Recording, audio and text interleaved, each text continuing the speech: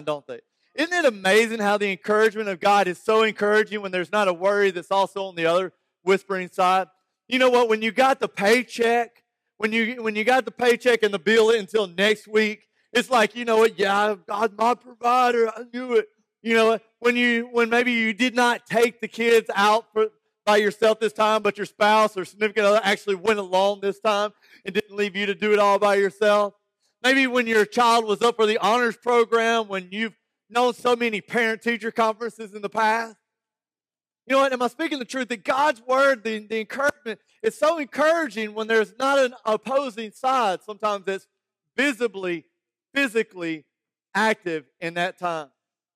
The victory, the provision, the celebrating truth, when we can see it with our natural eyes. You know what? I've never met a person that had any problem believing in anything that God can do when it can be obviously seen by anybody.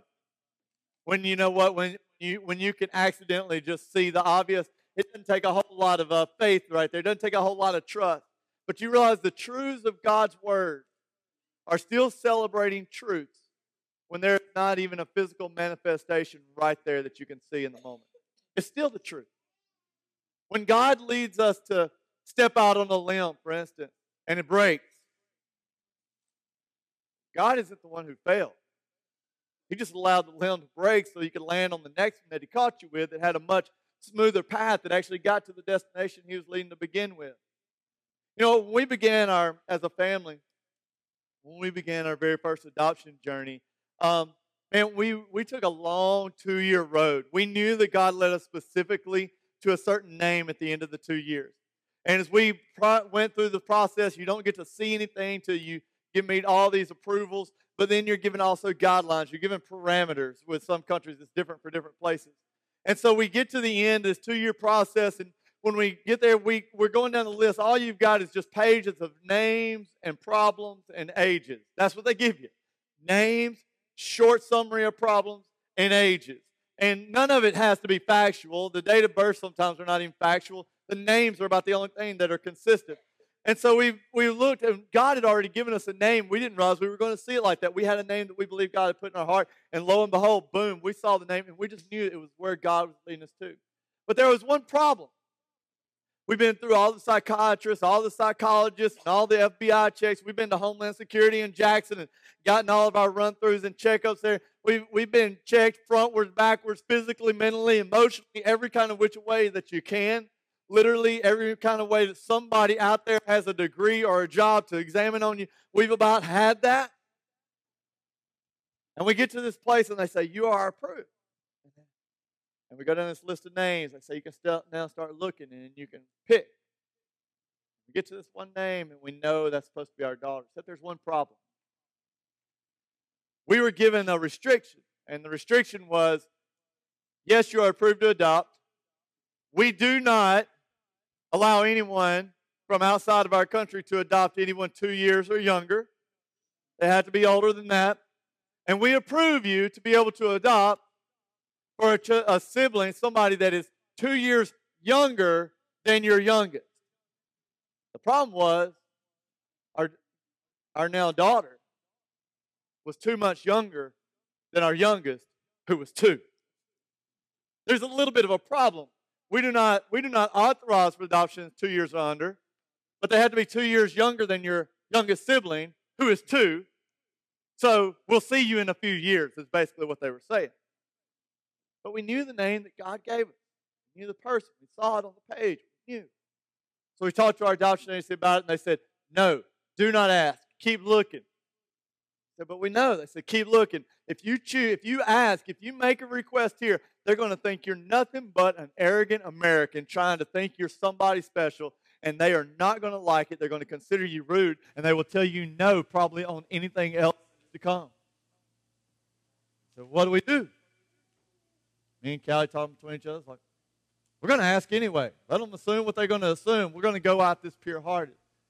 And so we did, and we requested it to the adoption agency's disapproval and to the country's disapproval and to everybody's disapproval. And we made the decision anyway, and lo and behold, we got there, and what's normally a few weeks before you get an answer was months of nothing.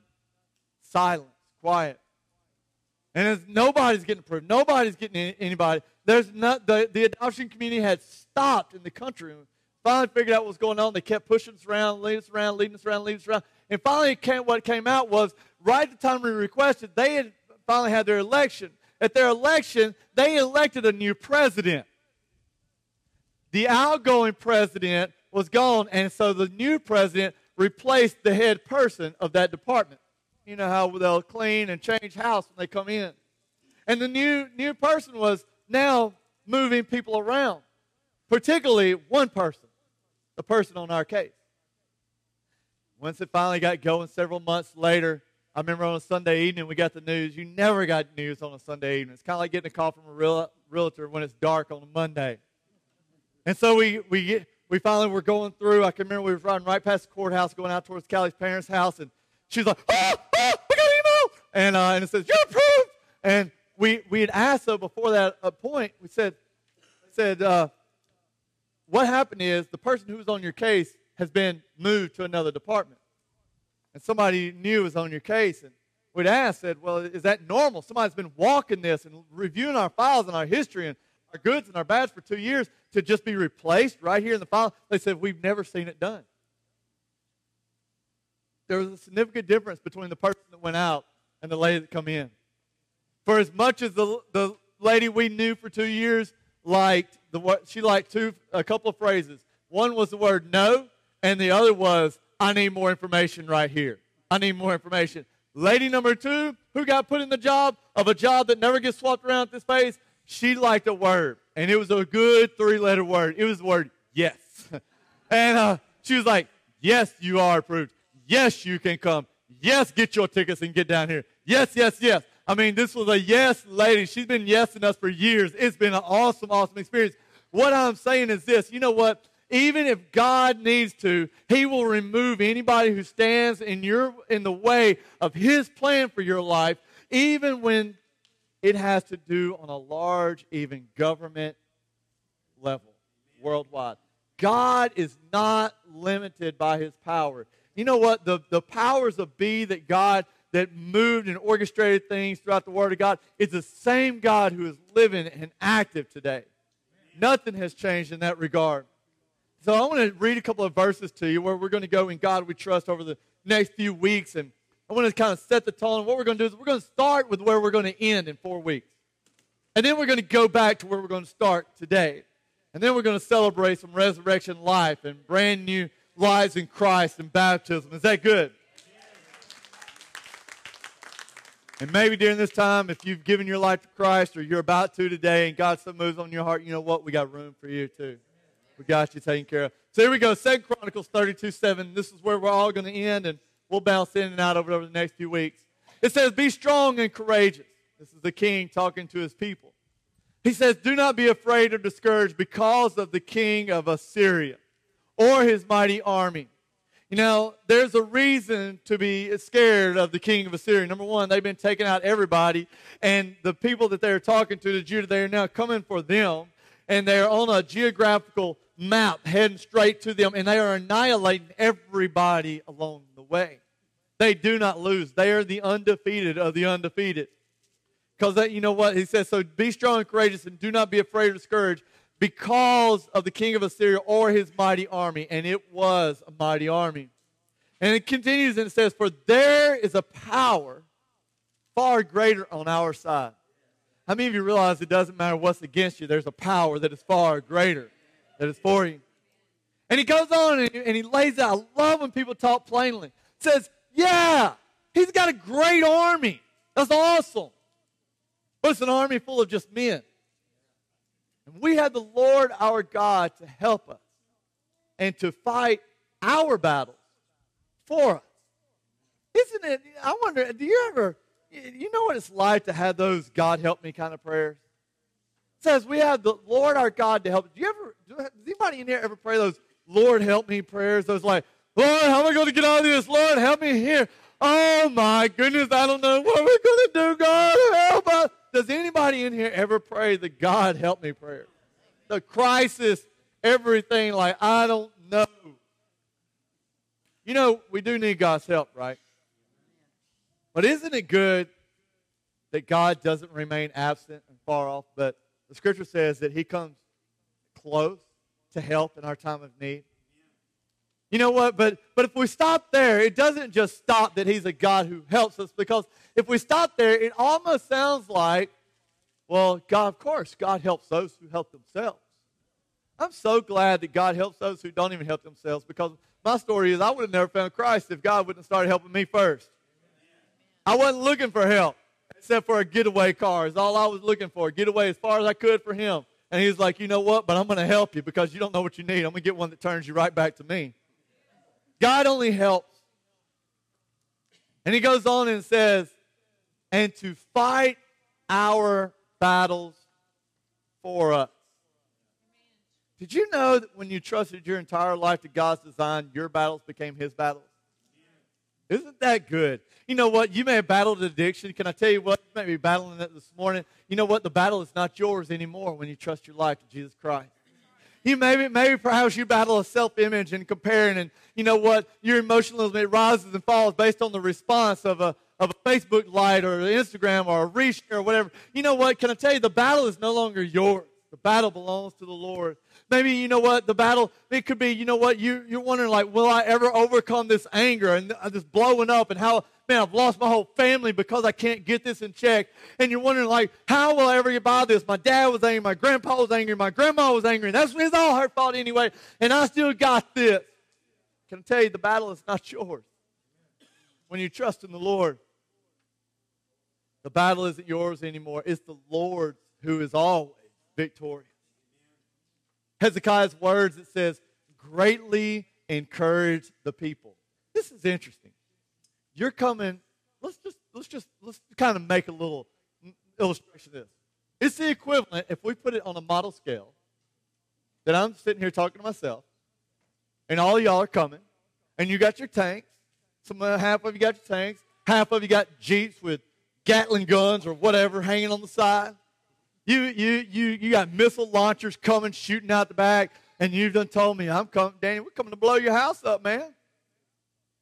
And it's like somebody looking at me and saying, Danny, don't be afraid or discouraged. I'm coming over to your house today, and we're going to cook supper for, you know what, it's a lot of people, and there's a lot of ammunition. There's a lot of stuff coming, and they've been wiping out everybody. Nobody stands in their way.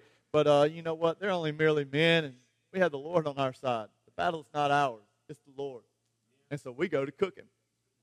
It's the equivalent. Just like, all right, well, I'm encouraged. Cool. Let them come. God's got this. I mean, can you imagine? If I accomplish one thing today, I hope my words encourage you not just to find it easy to amen God's promises when they're easy to see, but to live in a confidence in God's power no matter what you see. If I can accomplish one thing, I'm going to say it again. I hope my words encourage you not just to find it easy to amen God's promises when it's easy to see, but to live in a confident awareness of God's power no matter what you see. Because what I've learned, and see if you agree with me on this, trust is always easy when there is not a conflict that has a deadline. Trust is always easy when there is not a conflict that has a deadline. You're going to the judge tomorrow. It's a deadline. You haven't had a job and the rent is due tomorrow. There's a deadline. And she has said, if you don't get home by this point, and you're way further than you should be, there's a deadline. When the landlord says, you've got one more day, there's a deadline. How many of you realize it's easy to trust when there isn't a conflict with a deadline? But you know what? Is trust really a trust when the display of trust is different in different situations? Is trust genuinely trust when the display of trust is different in different situations? Our motto as a country is this: in God we trust. Right? I mean, it's on our money. Nobody's upset about that. You know, locally it's on our police cruisers and different officers, enforcements. You can, right time of the year, if some crisis is going on particularly, it'll be a social media filter, you know, to put a little zingy thing there on the bottom of your picture. You know, if it's just this past year, this year, Louisiana made it a mandatory to have, like, it's kind of silly to me, but anyway, this poster it's about this big with a little flag flowing in the background. It says, "In God we trust," displayed. I mean, praise God for that. But at the end of the day, what does it really mean to trust God? What does trust look like when it's not just said, but it's seen? What does "in God we trust" look like when it's actually recognizable? What does it, I think a great question is, what does it feel like when there's a genuine trust that is in effect? What does it do? What does trusting God look like when it's recognizable? And some of you may, you wish you had the answer to the question because you ask it all the time. We just ask it differently. We don't say it like that. We don't say, what does trust look like? How do I trust in God? How will I know? We don't ask like that. We say things like this. We start with other people before we ever get to ourselves. Because, it's a lot easier to point than ever to own up and take responsibility, right? Blame, we learned that from early on. Blame is easy to begin. It just gets us nowhere. We start off with questions like this. Can I trust God? If they call themselves a Christian, why do they do those things? Why do they look one way at church and another way somewhere else? We blame. Maybe wonder, can I trust God? Because you know what? You refuse to trust Jesus completely because of the mistrust of others that have abused you that you harbor inside. And you know what happened when other people who were supposed to be trustworthy betrayed you and just can't risk that again. Not on that kind of level. Then we kind of drift. Perhaps we ask and we say, you know what? I'll say I believe in God, but if I really do, then why do I still do these things that I do? And I just got some things I got to work out for. I got some things I got to get by. Some may say, can I really trust God after these things have happened?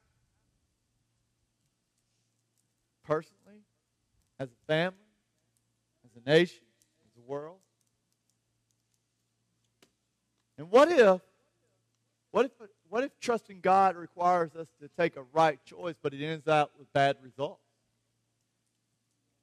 Which is where I would like to help us today, perhaps with rising up a confident trust in God by answering the right question.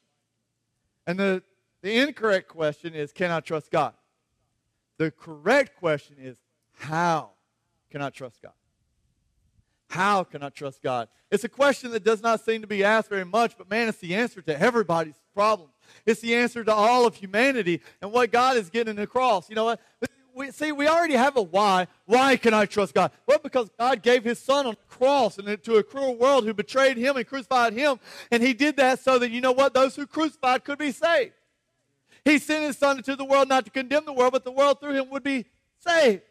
He says, He put His Son in the place to take all the sin of mankind and become sin so that all of man could become the righteousness of God in Christ Jesus. Why can I trust God is a simple thing. But we had the why. So if we had the why, then it just makes sense that now it's time to activate the how. Once you get a why you're going to do something, how is really easy. You know what? It's property. It's in Natchez. It's 21 acres. It's all this footage. It's all this area. And it's like, wow, we have a why. We have 30,000 people that we have access to and give greater access to and open up more room that God can grow and fill up, and with souls being forever reached and changed and the hope of Jesus spreading on the larger scale in our area. We have a why because God has led us to. We have a why, but the how is now what has to be activated. We have a why to our life and trust in Jesus. But we also have to activate a how. How can I trust God? We already had the Word of God, but once we had the why, it's time to activate the how. How is very different. How is a very real question. I shared with you earlier, I started off today by sharing you a little part of my own family's history and a little portion of our story where God literally moved mountains when it looked fearful. It looked like it got worse. And He literally moved people out of the way that could not be moved to put people in who could not be put in a way that even those who have been doing this for tens and dozens of years, had never seen it done, but they saw it done. I shared this last week. Clay Russell shared from the story of a man named Jehoshaphat in the Old Testament, of how the people, the army, there's 3 armies coming against them, and they're encouraged to trust God and not be afraid. And as a result, the armies turn on each other, kill each other, and leave all the loot. How is the step, though, that will bring peace? How is the step that brings confidence? How is the step that brings hope? How is the step that brings assurance? How is what reveals what you can't see when fear is attempting to persuade you by what you can't see? How is what brings confidence in what you cannot see at the same time that fear is persuading you by what you can't see? How is why the people heard Hezekiah's words, and even though the Assyrians had not lost a single fight, and the people were small. They were small because they had just got wiped out not too many years before. They had another king that was before Hezekiah who took them all to battle. And they lost their wives, they lost husbands, they lost fathers, they lost children off into annihilation and to slavery. And now that they are smaller and an army is coming back to take them again, but this time they're encouraged. How do you get encouraged after getting so horribly beat? It says they were encouraged, and not only encouraged, they were ready to fight because they knew this time it did not depend on them. This is how. The how is why some people can face a tragedy or a wrong done and crumble. And somebody else can face the same tragedy, and it's like they rise up from the ashes. You know what I'm talking about? I mean, no show of hands or anything, but just a little personal honesty, integrity here. Where would you place yourself in that? When you face tragedy, when you face uncertainty, when you face hardship, when you face the unknown, is typically tragedy and crumbling what comes? Or is it the response of, but God is for me, so who can be against me? I don't know how He's going to do it, but He's going to do it. God, I trust you. If I were to be very honest, I can kind of sway one way or the other. Sometimes depending on what it is. And what I used to sway toward fear on, I can sway in confidence today.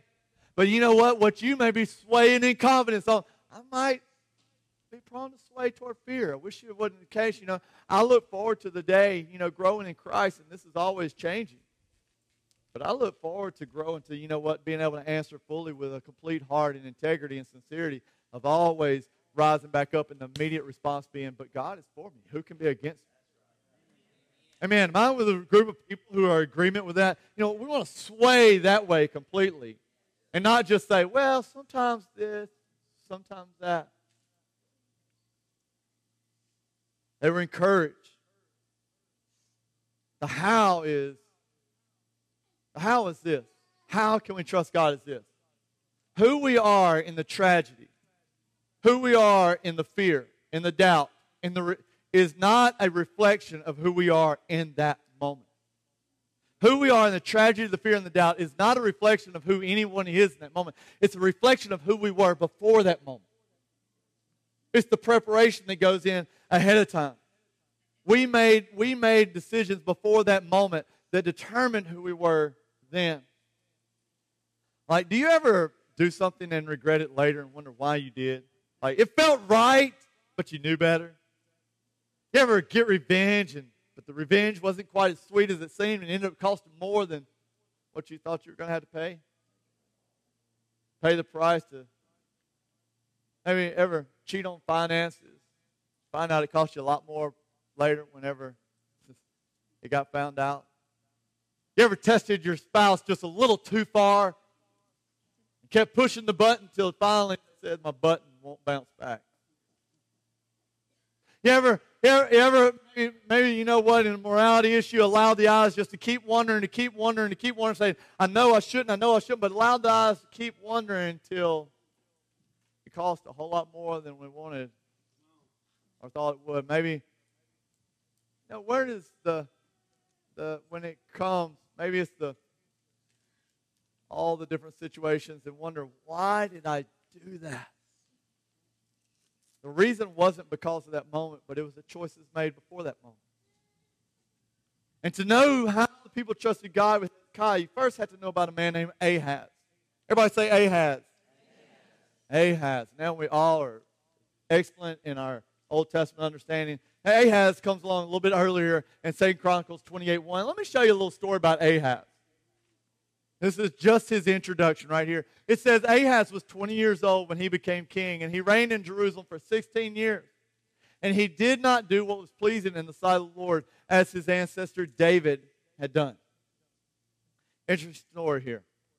As his ancestor David had done. David, you know, the guy who his own family disowns him and gives him no credit, but yet he rises from the abyss of nowhere, becomes the king of a country, one who said God makes a promise that I will forever protect the throne of David, one that God will name his son the son of David, Jesus Christ, the son of David, the one whom God will say, he is a man, David, a man after my own heart. That sounds like if I'm going to pick somebody to follow, that's a pretty good target.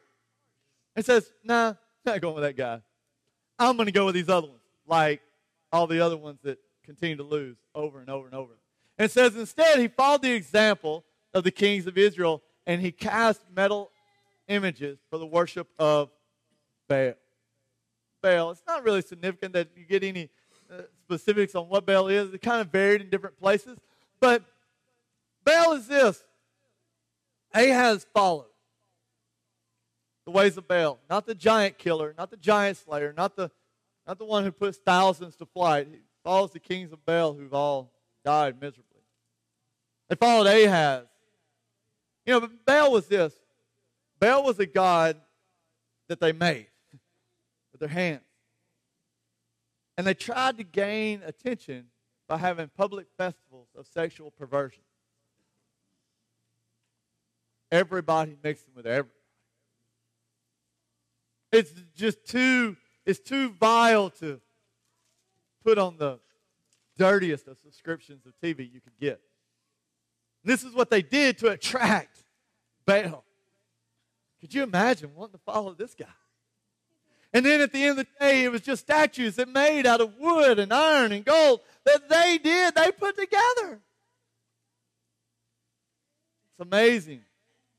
It's amazing, really. In fact, in regards to God and Baal, history actually even records it like this, that the people of Israel never really fully abandoned God completely. That's why you'll read all throughout the Old Testament, you know, that some did what was pleasing in the sight of the Lord and some did not. And the ones that did not, every single time it says, but they refused to tear down certain altars in certain places to the foreign, to the unknown, to the Baal worship idols. Even though they conquered this over and over, there was just places they would not completely destroy. And I've always wondered reading through the Bible, like, why would one person not finally just say, enough, and wipe it all out? Why do they always have to leave 2, 3, or 100 or whatever, just as long as it wasn't close enough to bother them? Now learn this. They never really fully abandoned God. But they would, when Baal worship was high, what was known in the societies, they learned this system of they had the crisis God and the everyday God. They had a crisis God. God, help us. We are getting taken out. We need you. And then they had everyday God. Hey, y'all want to go to the city today and get it on? Let's go track Baal today. Honey, you feel like it? You know? This is their everyday God. And then they had a crisis God. I wonder, have we changed that much? Are we still prone to everyday God and crisis God? What if crisis God was the everyday God? Wouldn't that be a great transition? Say this. Who we follow matters. Who we follow matters. Ahaz followed the kings of Baal. We roll in. We continue on and realize this. Just like he followed, we all follow. We follow those who like our posts and who share our media. And sometimes our self-worth rises and falls based on that. We follow those that we listen to, that what we put in comes out. The old saying is, what goes down in the well comes up in the bucket. We all have a follow because, you know what, we're compelled towards a purchase of a certain item, a certain brand, a certain thing. Why? Because we all follow. If we didn't, Air Jordans would not still be sold decades later. We all follow. Ahaz We can follow the example of those who have a crisis God and an everyday God, as Ahaz followed those who led him to destruction. Or we can follow those who followed the God of Hezekiah. And Hezekiah's story starts in the very next chapter, in chapter 29. It's amazing. One's life is consumed in a whole chapter, and the other one has chapters to go. Starting with Hezekiah, it says he was 25 years old when he became the king of Judah, and he reigned in Jerusalem 29 years. His mother, and he had a daughter, and that's all great. But verse 2, he did what was pleasing in the Lord's sight, just as his ancestor David had done. Can I say this? It's impossible to really trust anyone, even God, when we consistently follow the influences that don't. At some point, whatever we follow always wins. Proverbs 13:20 says it like this: walk with the wise and become wise, for a companion of fools suffers harm. You know, Ahaz, he faced a battle at the end of his life, and he lost everything trying to get help in panic and fear. The whole community ended up losing too. Hezekiah, he's faced with a for sure loss. It's much worse than anything Ahaz ever faced. And yet the result is they find strength, and they're all encouraged, and they're ready. Hezekiah is going. So today, let's be clear. It's easy to have a label on a poster. It's easy to have a phrase on money. It's easy to put some vinyl lettering on a car. It's easy to get a plaque and put it on the front of your property or the front of your business, the 10 Commandments. It's easy to put all these little paraphernalia things all over the place with an "In God We Trust" bumper sticker and stamp it and put on it. But I wonder how many realize that the actual display and the visible reward is very much different. We're still here, the human race. God has not wiped us out. We continue to grow. We continue to multiply. We continue to expand around the earth. We continue to see the blessing of God on planet Earth. The miraculous is still normal when we see people trusting God completely. So can we just say, can I trust God? Is actually a very senseless question. How can I trust God is a great question that opens the door that when the battle is in you, and it's coming, when the battle is in you, it's coming. It's coming when the old dope buddy comes knocking. It's coming when your spouse married the thug version of you, and now you're giving them the Jesus version of you. And they're not really wanting the Jesus version. It's not who they signed up for. You know, it's coming. The battle is coming when the finances get tight. The battle is coming when someone lies about you, calls you all kind of crazy names, and defames you and shames you around. When they start labeling you a hypocrite over things you may not even done. The battle is coming when the old high school fling starts sending private messages. The battle is coming. The battle is coming when the boys are passing the pitcher around. The battle is coming when, you know what, the choice of integrity may have a high price to be paid. It may cost you much to have a clear and a pure conscience. The battle is coming. But when you have discovered how can I trust God, you know what? The battle no longer brings fear and regret. The battle's threats actually cause an encouragement to rise up. How awesome would it be that when, you know what, when the battle is coming, encouragement rises up. Instead of fear and anxiety, hope and victory are the ones who rise. You know what? I can trust God. The battle doesn't belong. Here's what it is. The battle threats, they cause encouragement because, you know what? You learn that the battle belongs to the Lord. Isn't it awesome that when we belong to the Lord, our battles become His battles? Here's the end. How can I trust God? I can trust God by who I follow. And we all follow. An absolute dream of ours as a church is to raise up a tribe of people who follow the right people. Well, seriously, raise up a tribe of people who follow the right people towards a trusting God that displays faithfulness, that follows the right people in the media formats, that follows the right people in my relationships, that follows the right people in the things that I'm allowed to take in. I really believe a huge victory of where porn lost its hold in my life, even though I'd been a Christian for a while, was when I quit allowing who I followed to influence all the lust in my mind all the time. I completely believed that, you know what, the battle with alcohol was over when God spoke and said, you can't go back, and I quit going around those that I'd been following that were not leading me anywhere toward God, even though I was striving to follow Him. Our absolute dream is to raise up a tribe of people who follow the right people towards a trust in God and display His faithfulness. Because then, when the tribe of people follow the right people and raise up a faith and a hope and a victory and pronounce God for who He is, you know what?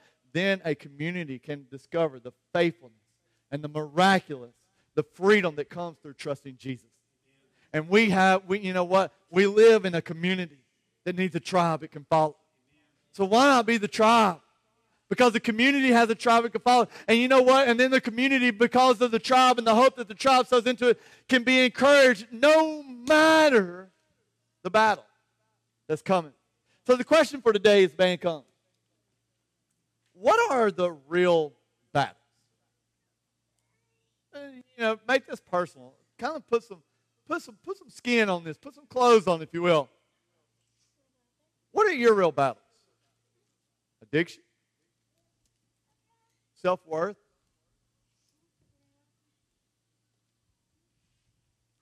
Finances? Fear? Anxiety? Doubt? What are your battles? Lust? Perversion? Greed? Just throwing some random things out here. Jealousy, envy.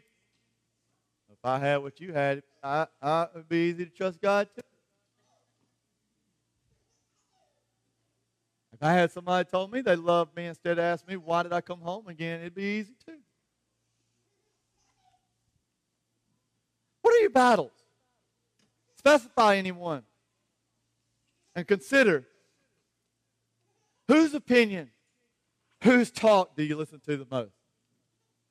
Whose opinion and whose talk do you listen to the most? We hear many voices. Voices are always going to come. Some people would say, well, I've been saved, you know what? I just wish I didn't think these thoughts. I feel so bad. You can't stop what you think.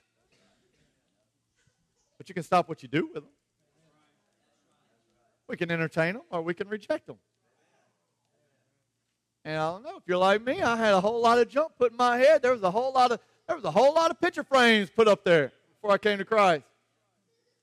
Many a day, I'd be in the middle of work, somebody's talking to me, and I got pictures going off. And I'm like, why is that in my head?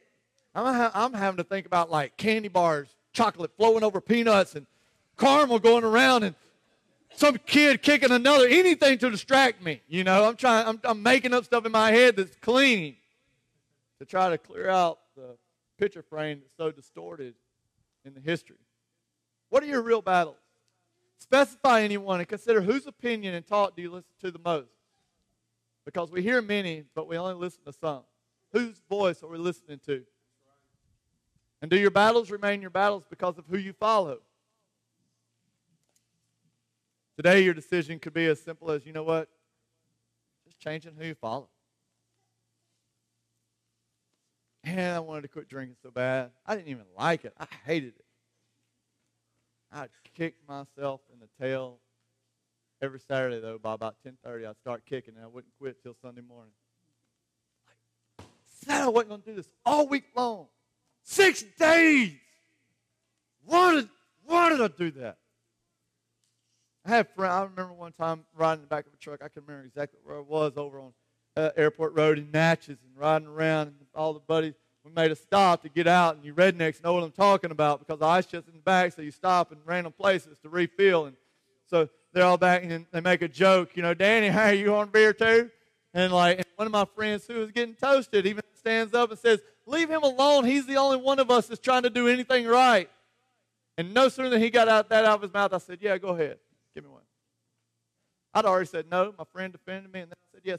You know, it's when you always following the wrong voices, it's hard to make the right decision.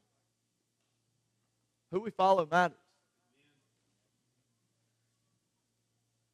To begin walking in freedom and salvation for the very first time, sometimes it's just simply repenting and no longer following the ones who have an everyday God Whoever Christ is God. Well, who's that? Nobody has to tell you. Who rises and falls based on how they feel for the day? Who rises and falls? Whose commitment, whose surrender to Jesus, whose reflection of love for all of humanity rises and falls based on what's happening to them? That's a crisis God and everyday God, because you know what? The Spirit of Christ is consistent. It is a river that is flowing, constantly bringing life and everything else. How can I trust God? Let's just answer the question very simply. How can I trust God? It's easy.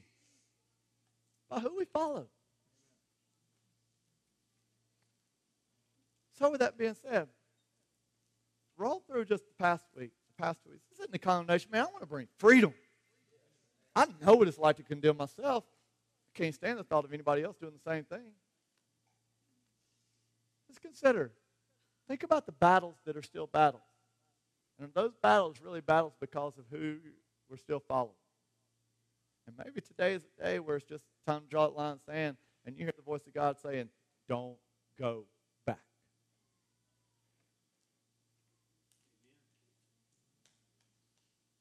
That's worth clapping about, whoever was starting that.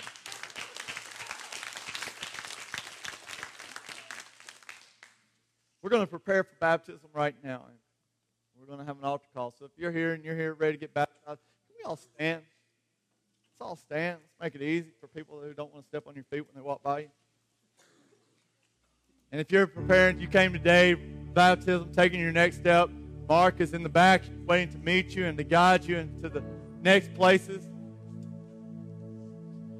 Had an incredible baptism service. The first is displaying, you know, we're following Christ, death, burial, and resurrection. The old is gone, the new is coming. Maybe there's people in here today who need to make that same choice. I wonder, in a crowd this size, if there's anyone in here who would say, you know what, I relate with that message. I'm the guy who keeps kicking. I understand kicking yourself in the tail, Danny, because that's what I do. I've just never connected that. Why am I trying to be somebody different than everybody I'm following and wondering why I keep going the path they're going? I'm tired of the misery of having an everyday God and a crisis God, because crisis God just does not seem to have the thump that everybody keeps saying he does when I only look to him in a crisis, because I'm totally neglecting him and not seeing how he's rescuing me in every day when I'm not even looking for it. Man, junk, man, some of us need to quit lying to ourselves and just admit it. Man, the stupid stuff you've done and been through and choices made and still here, that's enough to know I may not have saw it, but the only way I'm still here is because of God who protected me and God who got in the way. And